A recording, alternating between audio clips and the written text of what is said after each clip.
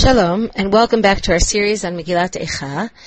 Today we're going to be devoting ourselves to a study of the second half of Eicha Perek Gimel. If you recall in the last class, we spoke of, or perhaps the second two parts of Eicha Perek Gimel, we spoke about dividing Perek Gimel into three parts, and we studied the first section of Eicha Perek Gimel, which is from Pasuk Aleph, from the first verse, until Pasuk Kaf, to verse 20.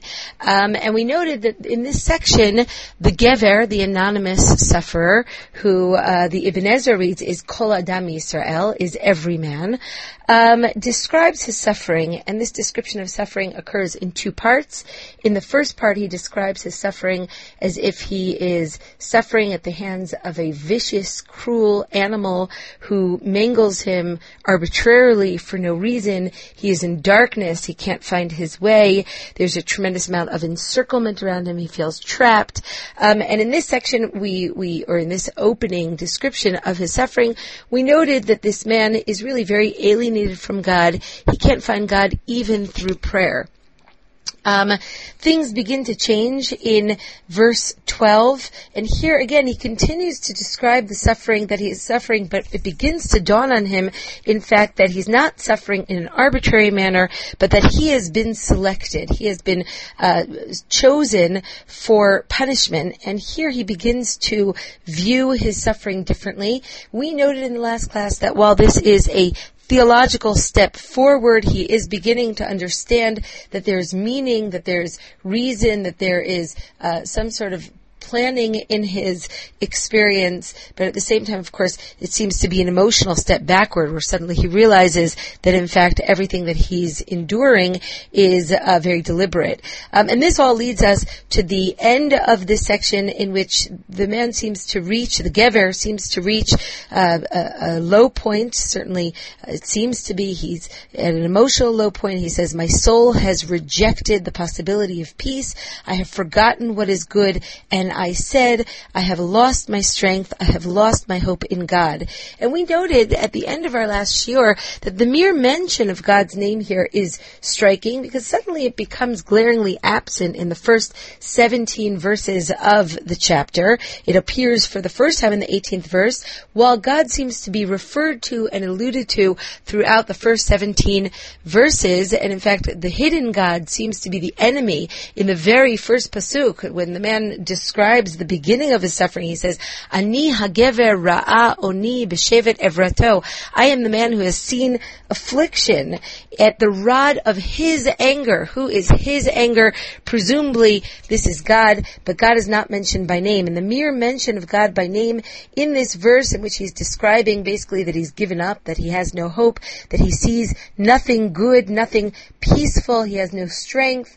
And at this mere mention of the name of God, we begin the turnaround, or he begins the turnaround, and he begins to think about the fact that he is humbled by his suffering.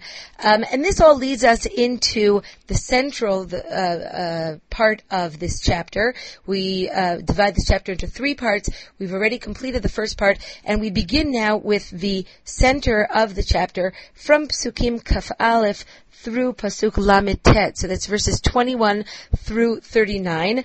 Now, Rashi already divided this section for us. Rashi says on Pasuk Kaf Aleph, the very first Pasuk here begins with the words, "Zot ashiv el libi, al ken ochil." This I will return to my heart, which seems to be a colloquialism for this I will think about.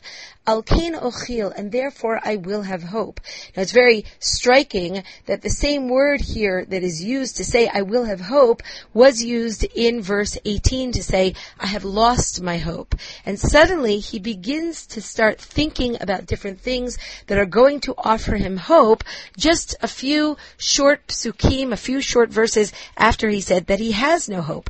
Rashi says on these words, "Umahi zot ashiv el libi," what is it that I will think about that will give me hope? And he says here, "Chastei Hashem kilo tamnu, v'chol ha'inyan ad ma'it onein v'gomer. It's a very interesting Rashi from a technical viewpoint, because Rashi says, he basically divides the section for us. He says, what is it that this man is thinking about that gives him hope? Verses 22 through 39. It's these verses that give him hope. And what are these verses? Well, these verses really are a reflection on God's ways, an attempt to understand that God, in fact, is a merciful God who has a plan, who wants to treat his subjects with kindness, who renews his kindness every morning, who which enables, of course, this man to believe that there is a hope for a better tomorrow. Right? The fact that God is eminently faithful to his people, the fact that God won't abandon his people, the fact that there is rhyme and reason, that there is a plan in the world, all of this offers the man hope. I want to sort of briefly review this section, and in fact, I think that there are several important things to note about this section. Of course, we are unable to properly learn through this section, both because my assumption is that people don't have Tanakh in front of them, and of course because I would like to get to the end of the parak today, but I am going to give a little bit of an overview of this section. I do want to mention that verses 21 through 39 are not just the center of the third chapter of Echa, but they are the center of the center, because the third chapter of the book of Echa is the center of the book. And so we have here the center of the center, and these verses actually involve some sort of grappling with the preeminent questions of God's ways, of man's place on earth, of the possibility of relationship between man and God, of man grasping God. This, of course, cannot possibly be a comprehensive attempt to understand God's ways. It is just a model of how this man progresses steadily through his thought process. What we have here, B'sach HaKol, is 19 verses. I mean, altogether we have 19 verses, which in each verse is just one sentence. So what can you possibly say in 19 sentences that allows you to properly grapple with these questions, with these really very important questions of God's ways in the world and man's relationship with God? Well, let's see what he says. I'd like to further subdivide the section into 3 movements. And again, this is going to be a little hard to do without a Tanakh in front of you. I'll try to do it as best as I can. The first movement begins in Pasuk Kaf Aleph, what we just read. This I will think about, and therefore I will have hope. The word hope, Alkein Ochil, appears twice more in this section.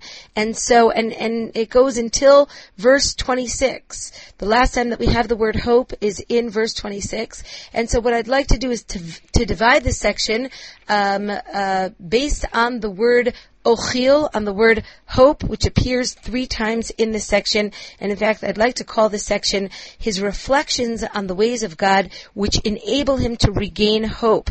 This is the first movement that he has to make in his journey back from this place in which his suffering has caused him to lose his hope and his desire to live, and his relationship with God, of course, is to regain hope. And this occurs as he considers God's ways. He says, Chastei Hashem, kilo tamnu, kilo chalu rachamav. The kindnesses of God have not ceased. His mercy has not ceased. They renew themselves every morning, he goes on to say in the next pasuk. And therefore he says, Chelki Hashem, my portion is in God. Alkein Ochil Lo. Therefore, I will have hope in him. And then in the next pasuk he says, Tov Hashem lekovav. God is good to those who have hope in him. Linefesh tidrashenu. To the soul who seeks him. And again, there's this sort of cycle, right? Now that he's regained hope, he reflects that God is good to those who hope in him, and therefore his hope becomes even stronger, right? It's a cycle which has some sort of snowballing effect. As his hope and trust gets stronger, it by definition strengthens itself. Now, I'd just like to point out here that throughout this section, this Gever as he makes his journey of grappling with God in order to return to God, he utilizes the very same words that he previously used to describe his loss of hope, his emotional low point. I just want to point out 4 different words, and this was a very short description in verses 17 and 18 where he describes his loss of hope. Which words reappear in the next section? Well, we already saw that the word tochalti, which means my hope, which is what he lost in verse 18, appears in the section 3 times, and each time almost in an increasing way. Right? He begins by saying al kain ochil, therefore I will hope. In pasuk kavdalet he says al kain ochil lo. The hope has a direct object. It's not some vague hope, but hope in God, hope in something concrete.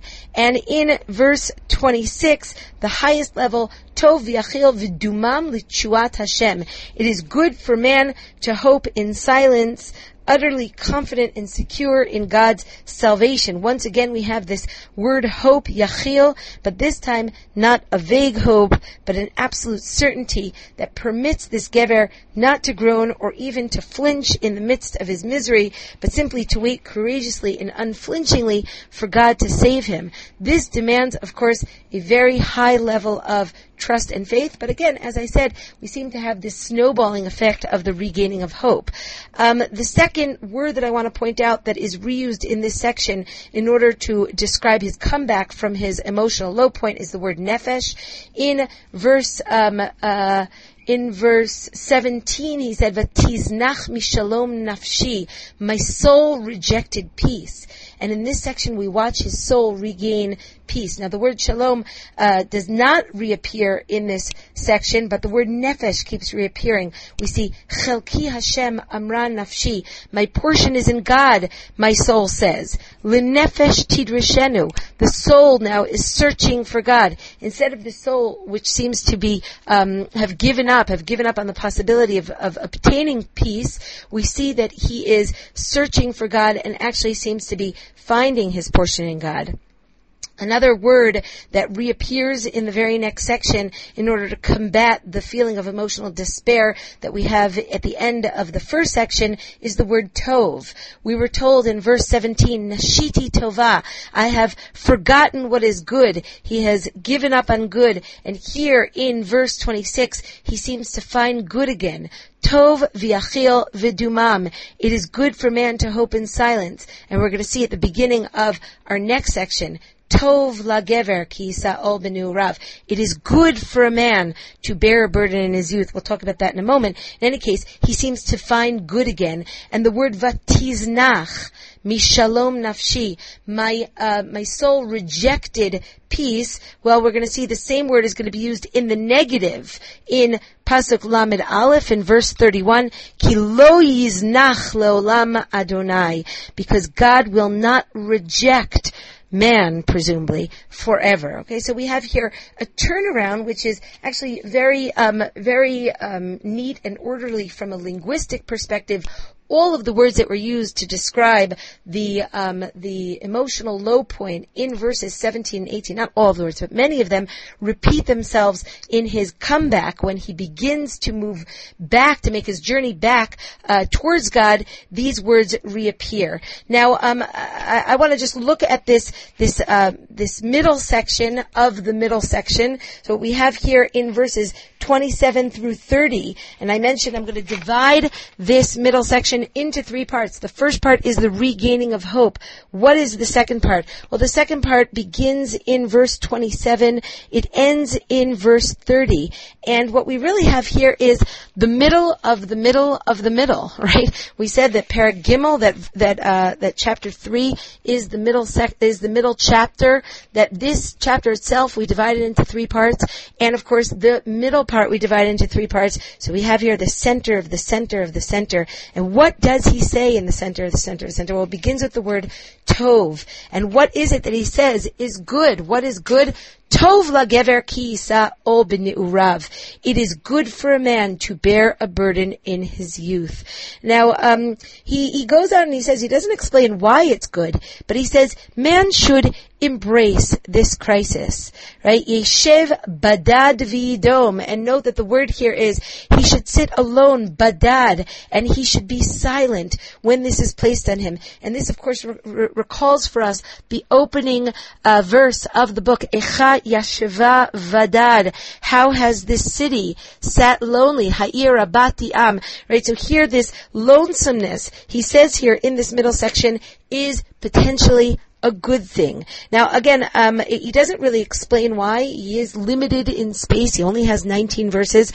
But the Gever here recognizes that the crisis that he experienced in this first part of the chapter can be potentially a positive step in his relationship with himself and perhaps ultimately with God as well, creating a deep and enduring relationship, replete perhaps with the knowledge of what it's like to live without God. This recalls, in other words, without going into this too deeply, he notes that man should recognize that suffering is a potentially positive experience in his relationship with God. This is the center of the center of the center. He should regard his suffering as something which should cause him to introspect, to sit silently, to think about how this suffering can engage him in his relationship with God and can deepen his relationship with God. In the final section of this middle section, he goes back to the question of Derchei Hashem, of the ways of God, and he concludes that the ways of God are not arbitrary, that God doesn't reject forever, that God has a plan. God is not an animal-like enemy, arbitrarily pouncing on his prey. He is not irrational, he is not vicious or evil or corrupt. This is not part of his definition. I'll read for you some of these psukim, which are really very powerful. Kilo ina milibo vayage b'nei ish. He did not make man suffer from his heart in order to make man moan. In other words, this is not simply for God's amusement, all of this. L'dakeh tachat raglav kol asirei aretz, to crush under his feet all of the prisoners of the earth. I think that this is an astounding pasuk. It's powerful. It's frightening. It uses this imagery as if we are God's plaything, prisoners of the earth who he has created so that he could crush us mercilessly, cruelly, arbitrarily. Ultimately, of course, he brings up this image in order to reject it. This is not what God has done. He has not created people in order to be prisoners of the earth so that he can use them as his plaything. But this, of course, is what the arbitrary image of God's ways will eventually boil down to. If we think that God is doing these things to us to make us suffer simply without a plan, then it appears as though we have been placed on this earth just to be God's plaything. And this is a terrible thought. And of course, it appears, or certainly this is Rashi's reading of this section, I think it's really the only possible reading of this section, is that he is rejecting all of these possibilities, and eventually concludes that God created the world. God is the one who created good and evil, presumably for just purposes. Again, this pasuk is also very problematic. I'll take us to the last pasuk of the section. Ma yitonen adam chai. What can living man moan about? What can he complain of? Gever al chata'av. Each man only about his own sins. This itself, I think, is a stunning conclusion. Of course, the word chata'av becomes absent or glaringly absent from the first 38 verses of this chapter. Finally, there's a sense that the Gever has achieved a conviction of sinfulness or has considered the possibility of sinfulness. He should call into question not God's goodness, but perhaps his own. And again, one of the things that we see in this chapter, which we also saw in the first chapter, simply by the amount of psukim that it takes us to get to the word chet, to the word sin is how very difficult it is to achieve a conviction of sin. Hakarat hachet, the recognition of sinfulness, is itself a very difficult thing to attain, to arrive in that moment when a person can say chatati, takes a tremendous amount of effort and time. There are two basic ways to understand what it is that the Gever is concluding here, and of course this is the concluding pasuk, the concluding verse of this man's attempt to journey back to God, to grapple with some of the preeminent questions of God's ways in an attempt to regain his confidence, to regain his desire to have a relationship with God, is what can man complain of? Each man only his own sins. Rashi says something very harsh here. Rashi basically says that the conclusion of all this deliberation is that because God is just and his ways are merciful and not arbitrary, and he determined that evil is present in this world, we must concede the not just the virtue of this evil, but we must conclude one thing when we are suffering, and that is that it must have been my actions that led to this. Each man is held accountable for his own actions because they bring the evil upon him. Now this is, of course, a very difficult approach. This seems to be the approach of Rashi. I think we can, in general, read the section a little bit differently than Rashi. Not that only if man sinned does this come upon him, but all that man can do in the face of suffering is use it to be introspective, to turn inward in the face of such difficulties. This is the only recourse in contending with some of the absurdities of man's life, particularly the experience of suffering and ultimately death, is to introspect and to turn inward in the face of such difficulties, similar to perhaps what the Rambam says in the 13th chapter of Hilchot Avelut when discussing man's proper reaction to death. He says that everyone has to mourn, otherwise he is considered to be cruel. And what should he do? Yifchad v'yid'ag v'yifashfesh b'ma'asav v'yachzor b'tshuva. He should be afraid, and he should worry, and he should introspect about his own ways, and he should use this as an opportunity to return to God, to do tshuva. And all of this awakens him from perhaps the dormant state that he has existed in prior to his experience with death. Perhaps we could apply the same idea to man's experience of suffering. Okay, I'd like to move now into the third section, while recognizing that this middle section is somewhat abbreviated. Again, as I noted, only 19 verses devoted to such a complex topic. We have to see this middle of the middle, not as a textbook, as a way to teach us exactly what to do, but sort of as guidelines that take man on his journey from the low point that one perhaps experiences when he first encounters suffering, back in his journey towards God once again, his attempt to grapple broadly with his relationship with God and God's ways in this world, and his attempt perhaps to, while combating the surface crisis, as Rav Soloveitchik says, to embrace the depth crisis and to try to use it as an introspective experience, which is ultimately perhaps also somewhat positive. All right, let's move into this third section. We'll call this third section the transformed man, right? Man who has gone through suffering and grappled with his suffering theologically. This begins in verse 40 and it ends in verse 66. I would like to further subdivide this third section into two very obvious parts. Once again, the technical features in this third section lend itself to this division. From verses 40 through 66, there are two different speakers. At the beginning, we have the speaker who is the we, the collective voice, which actually we have not yet seen in Megillat Eicha. We have seen the I of Yerushalayim, which we defined as the voice of the people, of the collective voice.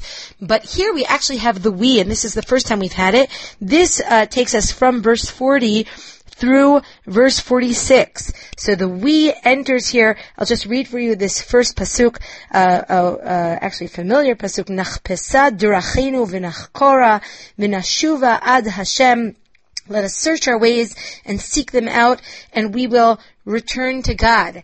And so the first thing that we notice here is that the gever turns into a we. The individual sufferer regains his community. From verse 47 through the end, he goes back to the I. But the first thing that I think we have to note here is that the gever regains his connection to his people. He now speaks as an us, right? So there are two questions that I want to ask here. One is, how does he do this? Of course, he was completely alienated in the first section. He not only speaks as an I, but he speaks as the lonesome gever who is alienated from everyone. He is alienated from God. He is alienated from his community. We noted verse 14, in which he was in the midst of describing his suffering. He describes also his relationship with his people. Haiti schok l'chol ami neginatam kol hayom. I was a laughing stock for all my people. I was their plaything all day. And of course, we get a sense there that he is alienated from the people. He returns to the people here. I want to ask how he does this and why he does this. And just because he can be part of the people doesn't mean that it is self-evident that he should speak as a we. In fact, of course, in Megillat Eicha, we very rarely have the we. The next time we're going to have the we, and the only other time in Megillat Eicha is going to be the 5th chapter. Now, as for how does he do this, I think the first thing that we have to note here is that he's no longer self-absorbed.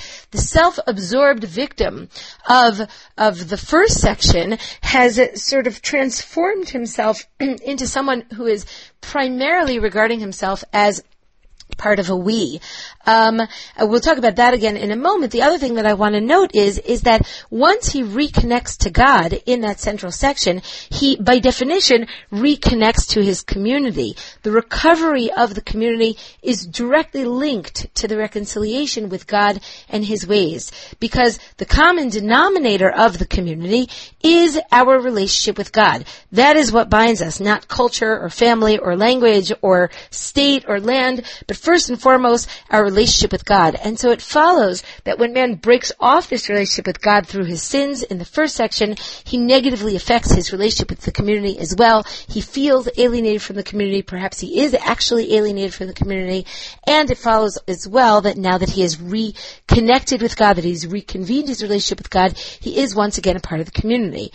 As for why he chooses to speak here as a we, to regain his membership in the community, I think that there's two ideas here, two primary ideas that are taking place. Number one, he wants to help them, right? He is using his own experience, not just in order to promote his own interests, but in order to help the other. This is perhaps what Rav Soloveitchik calls in one of his essays in Al HaTshuva, Ha'alat Hara, the uplifting of evil, using one's past experience. And here Rav Soloveitchik was specifically talking about tshuva and the experience of going from being a sinner to being someone who is no longer a sinner. He can either reject his past or he can use his past in order to uplift his future. So here what we have perhaps is that this gever recognizes that his experience gives him the ability to help others. He has learned from his experience how to return to God,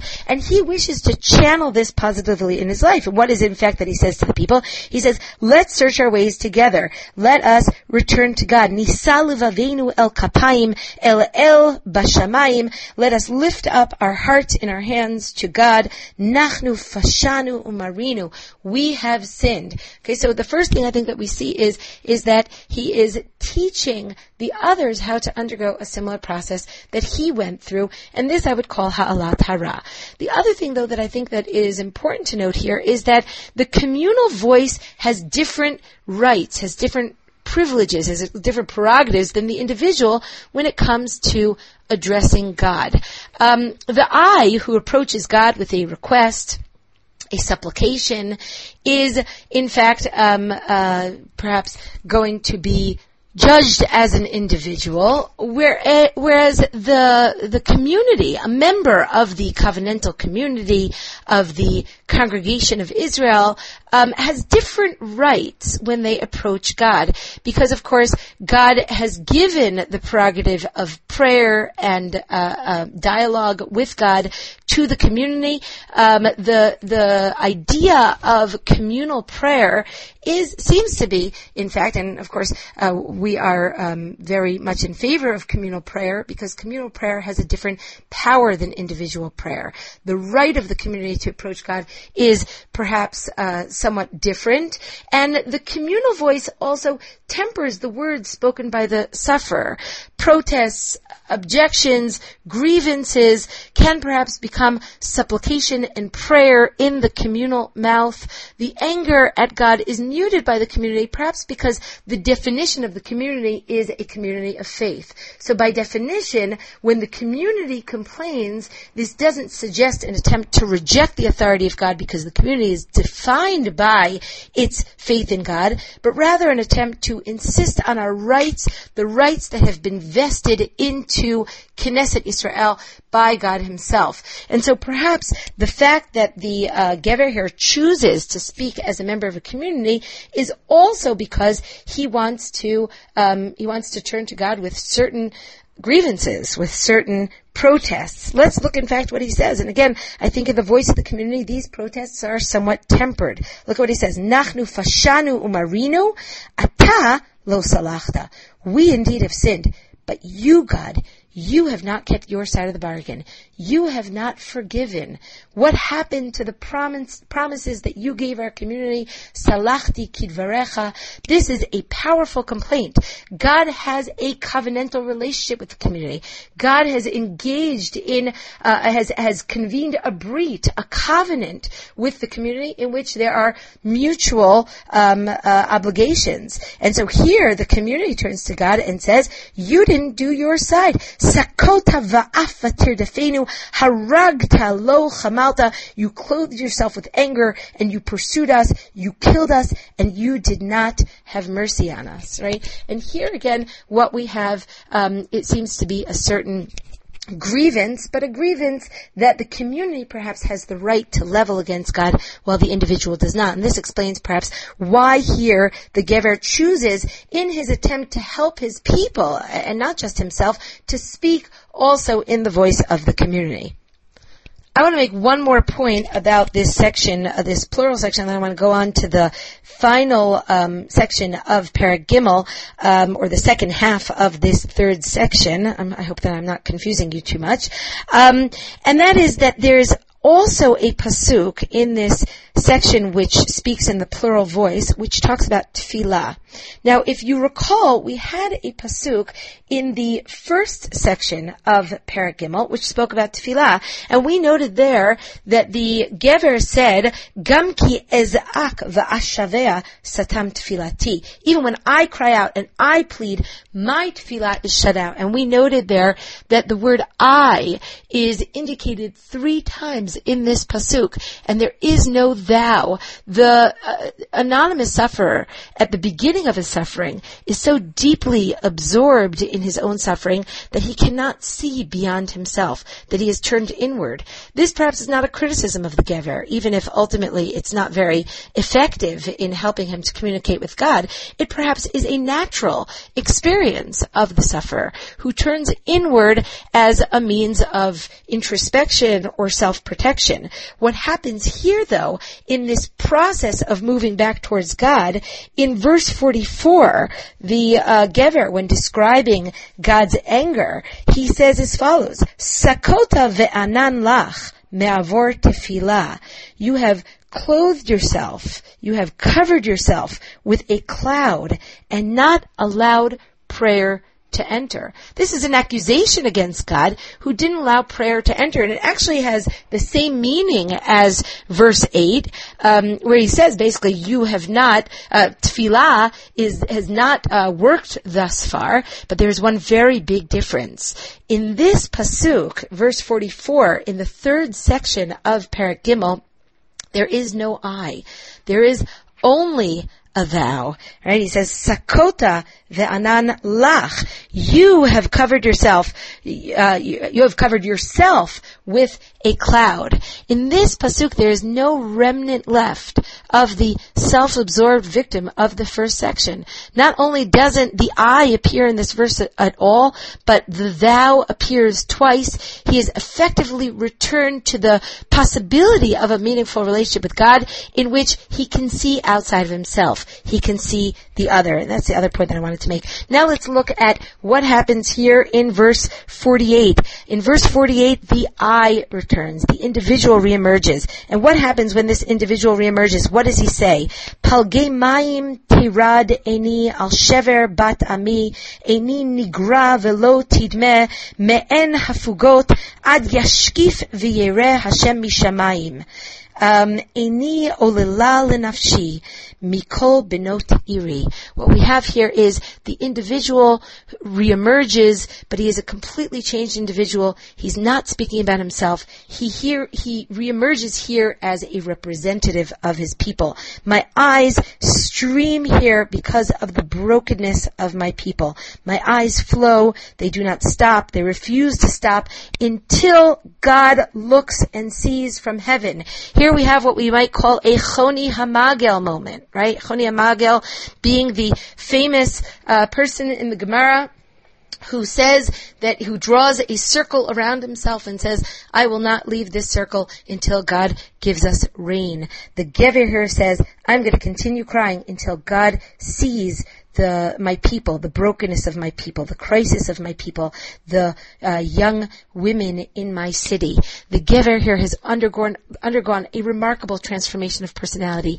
He went from being alone, self-absorbed, almost arrogant in his victimhood, isolated from God and his people, to being a member of the community, a man who is part of a covenantal community, a man who is engaged in a meaningful dialogue with God, who is humble and selfless, who is an advocate of his people. In short, perhaps we might say, he goes from being a man of fate to a man of destiny, a man who simply accepts and bemoans his fate, to a man who regards his experience as something which can enable him to determine his own destiny and to form his destiny. How does he do this? He does this through introspection, painful scrutiny of himself, of God, and of the world. And so now we continue here with verse 52, and what we have here is once again the Gever, the sufferer, returns to describe his own suffering. He has paused to try to use his suffering to help the other, but we end this chapter actually exactly as we began. The Gever returns to his own suffering. This, I think, is a very important point, because what it tells us is, in fact, that nothing fundamentally has changed. In fact, the man is still suffering. We should not be deluded. His original situation is the same, and so he returns to his own personal story of tragedy. But he is a changed individual. His perceptions of the world, of himself, of God, of his community, and therefore of his own suffering have totally changed. And so therefore here, when he describes his suffering, he actually once again describes it using some of the same descriptions that he used, or some of the same motifs that he used in the original section. Let's look here, for example, in Nun Bet. Tzod saduni katsipor oivai finam. They have surely entrapped me like a bird, my enemies, for no reason. Once again, we have that animal imagery. We also have the encirclement imagery. Samtu vabor chayai vayadu even bi. They have cut off my life in a pit, and they are throwing stones at me. In other words, there's a sense of entrapment. Tsafu mayim al rashi amarti nigzarti. Water seems to be floating almost above my head, and I said, I am doomed, I have been decreed against. But then what do we have in the next pasuk? Karati shimcha Hashem mibor tachtiot. I called on your name, God, from the depths of the pit. What do we have here? We have here the motif of the animal, right? They trap me like a bird for no reason. The sense here is that he's entrapped, and yet there are two very important differences. There is no darkness imagery. And the enemy, of course, is not God. God is not the one who is primarily responsible for the suffering. The enemy is, in fact, also a fierce predator waiting to pounce, rejoicing in the suffering of his victim. But the enemy shifts from being God to the actual enemy, the one who truly is cruel and brutal. And of course, here, God, he enlists in order to help him. I see here as well, I called on your name, God, from the depths of the pit, a reference to his own spiritual journey, which we, of course, noted began the turnaround with the mere mention of the name of God. In other words, when he was in the depths of despair, he called on God's name, and that is what began to take him out of this despair. I'll just mention to close that the continuation of this pasuk, of this parak, of this section, has the man turning to God to fight his battles, to see him, to help him, to listen to him, to look at him, and to avenge him from the enemies, to save him from the enemies, and to give the enemies what they deserve. And this, of course, like all other chapters in the Megillah, ends with a call for vengeance on the enemies. But I want to note two concluding points. One is to note that the last words of this parak, Tirdof be'af v'tashmidem mitachat shmei Hashem, chase them with anger and destroy them from under the heavens of God, from under the skies of God. What we see here is that our parak begins with the word ani, with the word I, and it ends with the word God. And this perhaps illustrates, better than anything else, the astonishing development of this suffering individual that we've remarked upon throughout our study of this chapter. The chapter opens with a self-absorbed victim. It ends with the Gever finding God. And it is, of course, particularly striking that God does not actually respond throughout the chapter. It is up to man to reform his relationship with God with the conviction to maintain it, even perhaps without a divine response. This is one of the main challenges of post-Beit HaMikdash Judaism. And in fact, he does find God. Now, it's also striking that there is no chiastic structure in this chapter. This is not a cyclical chapter. This is a linear chapter. It goes from the point from the first point, from the starting point, and it ends at a very different point where it started, not in terms of the suffering, not in terms of the externals, but in terms of the internal experience of the sufferer himself.